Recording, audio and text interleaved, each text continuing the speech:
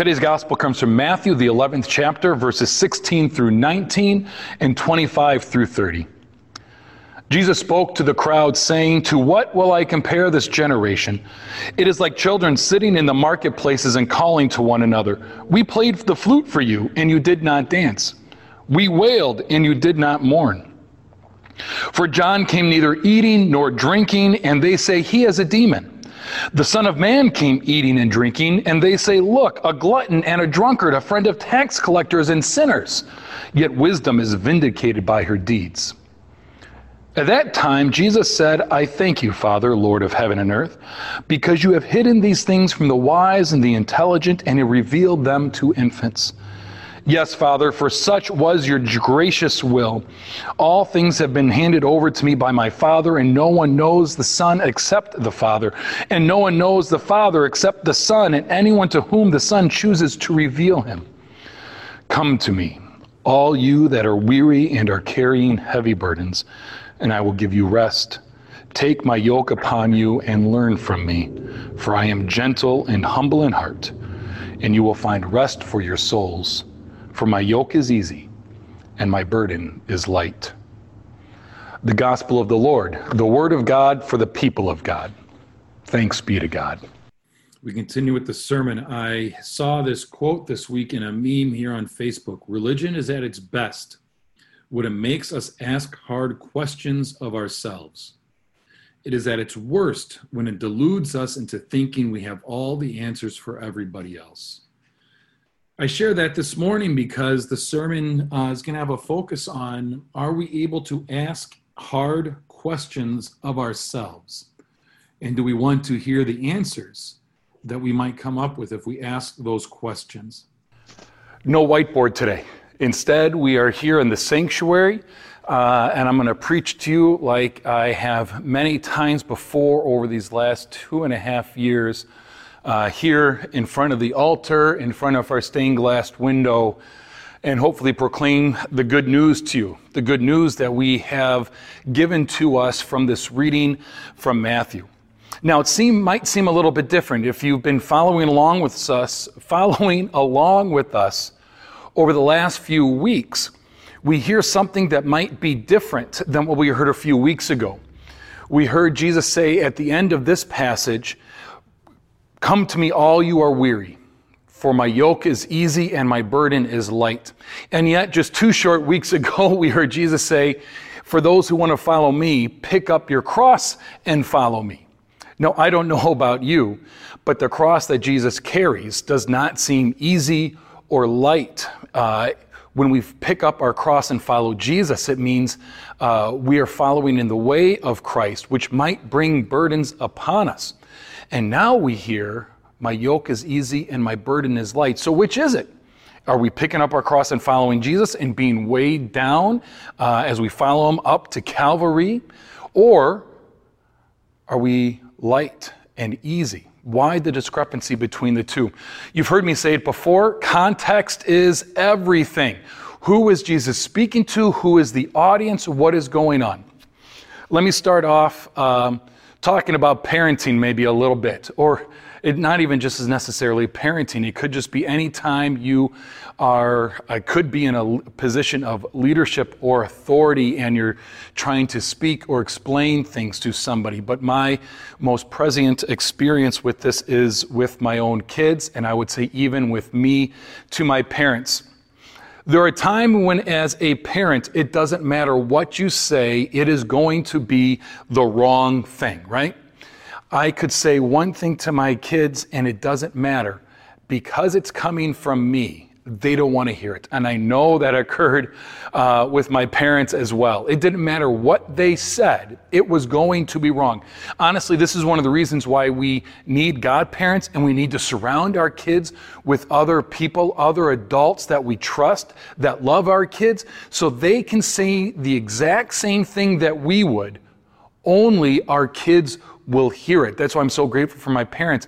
They surrounded me with other people who could say the same thing they would say, only I'd be like, "Oh my gosh, this is the best thing ever." But if my parents were to say it, I didn't want anything to do with it. And this is the reason why I share this, because this is what's going on with Jesus. Why do we hear two different things? The audience for Jesus has switched. A few weeks ago, Jesus was talking to the disciples. If you remember, he was sending them out to the lost sheep of the house of Israel, reminding them they are people of the promise, and this is what they are called to go and do, and it's not going to be easy. And now Jesus' audiences shift. If you remember him saying at the beginning, he turns and talks to the crowd that is gathered. One message for the disciples, and now here's the message for the people. And they're not hearing it, are they? Jesus, the way parents can speak to kids, or we hear our parents, Jesus is saying to the people, oh my gosh, nothing is going to make you happy, is it? What am I going to say to this generation, right? We played the flute for you. Nah, I don't want to dance to that. Okay, maybe you're in a bad mood. We'll sit and grieve with you. No, I don't want you to do that either, right? It's whatever they do, the people aren't happy with it. And Jesus compares himself and John. You know, he says, John comes and he's almost too ascetic for you. He's too strict. He doesn't eat, he doesn't drink, right? What do we know about John? He wears camel's cloth and he eats locusts and honey. And the people reject him. No, he's too strict. Okay, Jesus comes along. And Jesus, while John was a follower of the law, Jesus comes and he seems like he's tossed the law outside. Because now what do the people say about Jesus? He's a glutton and a drunkard. That he eats with sinners and tax collectors, the lowest of the low. And in fact, when we hear them say they're calling Jesus a glutton and a drunkard, it actually harkens back to the old laws in Deuteronomy or in Leviticus, where if that's who you were, if that's what you were doing, you could be stoned to death. So they're not just calling Jesus' name, but they're saying, as strict as John was, that's how opposite Jesus is. And it's like, I can't make you happy. It doesn't matter what is said out to the people. It's the wrong thing. It's the wrong thing. Do you feel like that sometimes? Maybe it doesn't, right? We argue over stuff because it doesn't matter what is said. We are so caught up in who is saying it. That doesn't happen in the world today, does it? Not in politics, not with your own kids or your own parents. You are so caught up in who is telling it to you. It doesn't matter what is said. It's going to be wrong. As people of faith, as followers of Jesus, we ought to be able to discern between who is saying it and what is actually being said, to be open to hearing the truth. And we talked about that last week or the week before when it came to theology of glory and theology of the cross, right? That people as theology of the cross, we ought to be able to name things for what they are, to be able to discern when we are being lied to and when we have bought into the lie. That's what we try and do in church. That's what I try and do in preaching. I think that's what some people are trying to do out in society. We're trying to name the lie of what we have been told and to expose it for what it is. And that is really hard, isn't it?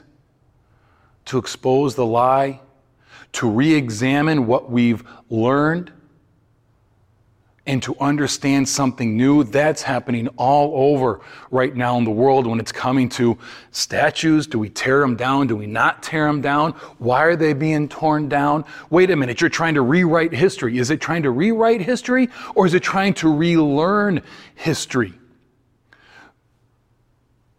As Christians, anywhere in life, ourselves, our own past, our country's past, right? 4th of July weekend, we're celebrating our country.